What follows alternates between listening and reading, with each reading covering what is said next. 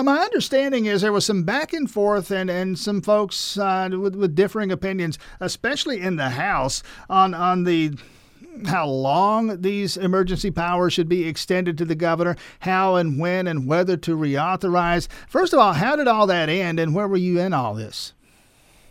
Well, Tim, I mean, the first thing on that people got to understand, obviously, this is an unprecedented times. This is the first time in any history that we're aware of that a public health emergency, state of emergency, has been declared. So kind of going through that process, there's some things we got to think not just about this particular point in history, but also future precedents. Really, all it came down to was the concern over, if we were not able to reconvene, if everybody's sick, we can't come in. How do you process this? How do you make sure that the governor has the authority and powers that he needs to do the best things for the state of Georgia, but also keep everybody safe, not only in the state, but the General Assembly, and figure out exactly how that process needed to work. I commend all leadership at the Capitol for showing up Monday. It's kind of an eerie situation to come into an empty building and have mandatory temperature checks and what have you as we're walking in. So I think it's just a time where we're just uncharted waters. So it ended up that we will, should this go on past, I believe it was April 15th, we will reconvene to determine whether or not we're going to end the state of emergency or continue it at that time. One of the things that still has to be done, again, Oconee County State Rep Marcus Wiedauer, still have the regular session to get through, still have budgets to finalize, ballots and pass. Did any sense at all as to when you might go back and deal with some of the legislation that's still pending? Tim, no, I mean, not right now. Obviously, the only thing we're constitutionally obligated to do is pass a balanced budget. We will do that at some point. Governor Kemp signed the amended budget yesterday, so we're in good shape there, and we will be working forward. I'm certain the appropriations folks are hard at work right now, still remotely as they work through the 2021 budget, and we'll deal with that in an appropriate time. Right now, we're all just worried about our own communities and things that are going on there. Certainly want to take the time to thank our local delegation, Merrick Gertz, Russell Edwards, Dodd Farrell, the Oconee BOC. I mean, everybody's involved. The biggest thing we're trying to do is we're trying to convey information as fast as we can, accurately, effectively, and collectively. We don't want there any more confusion in a time that's very concerning for the entire public. So we're all trying to be on the same page and get messages out to the community as best we can. As you're aware, yesterday, Grandview Nursing Home has announced that they had a presumed positive. Our biggest concern right now are elderly people in the community. They are susceptible more than anyone else, and we're just trying to get messages like that out so people are really just using common sense about the situation. Again, Oconee County State Rep Marcus Wiedauer with us. This is the least important question I could possibly ask you, but it occurred to me to wonder. You're running for re-election. You're out there challenged, by the way, by Mocha Johnson Jonathan Wallace in your race for re-election here. One of the things, and this is just me trying to get an answer to a question. It's the least important part of this, but I don't know the answer, so I'll ask you. Maybe you do. One of the things that can't happen if you're a legislature, remember the House or Senate, you cannot raise money during a legislative session. Okay, well, the session has been suspended.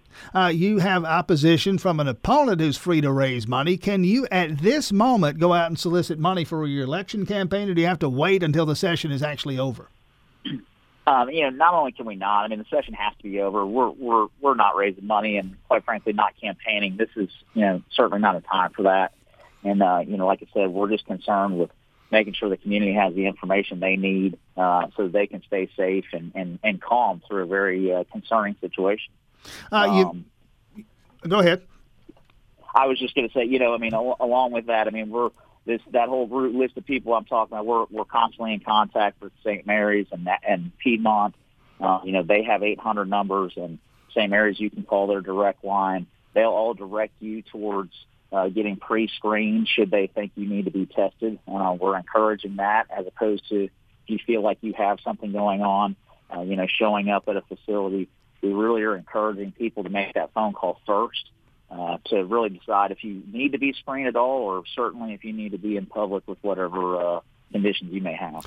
Do you know, and we sometimes assume that people in positions of elected leadership might know things before the rest of us do. Do you have any sense at all as to when those testing kits might be available? I heard about drive-through testing, that kind of stuff. When we might really get up to speed on that? You mentioned you're in communications with hospitals and the State Department of Public Health and others. What kind of sense do you have on that, if any? Well, I think all those roadblocks are coming down rapidly. This is an hour-to-hour situation. We're getting more and more information every minute. We're just, honestly, no. I do believe that the relief is coming very, very soon. But which is another reason why we're trying to levy an appropriate amount of concern for social distancing, making good decisions. Obviously, just common sense of washing your hands, avoiding close contact, and staying home if you're sick. The relief and the testing is coming, and as that comes on, we are all aware that the more people that get tested, there are going to be more positives, and we want people to have an appropriate level of concern for continuing to spread this.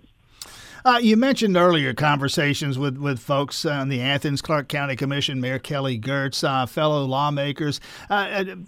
You tell me, as you sit down and talk with a lot of these folks, and a lot of these folks, politically speaking, are on the other side of the aisle, the other party, are there those kind of dynamics at play, or are we, for this moment at least, suspending that business about I'm a Democrat and you're a Republican? We checked that at the door.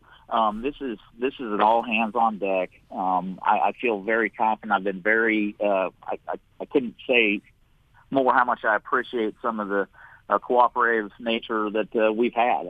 Again, this is about our entire community, and this is not any political agenda.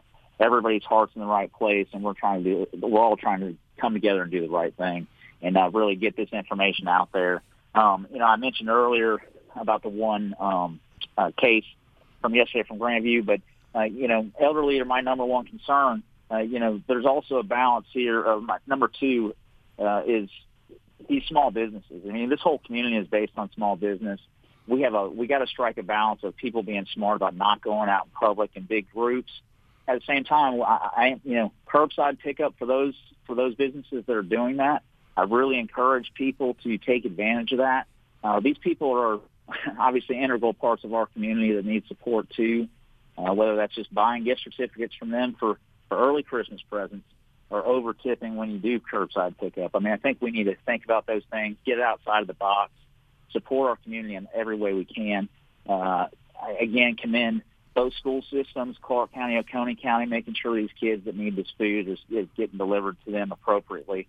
There's just a lot of dynamics here that we're all trying to come together to make sure it all happens. Oconee County State Rep Marcus Wiedauer. We'll leave it there. Thanks for your time this morning. Thank you so much, Tim. Have a great day.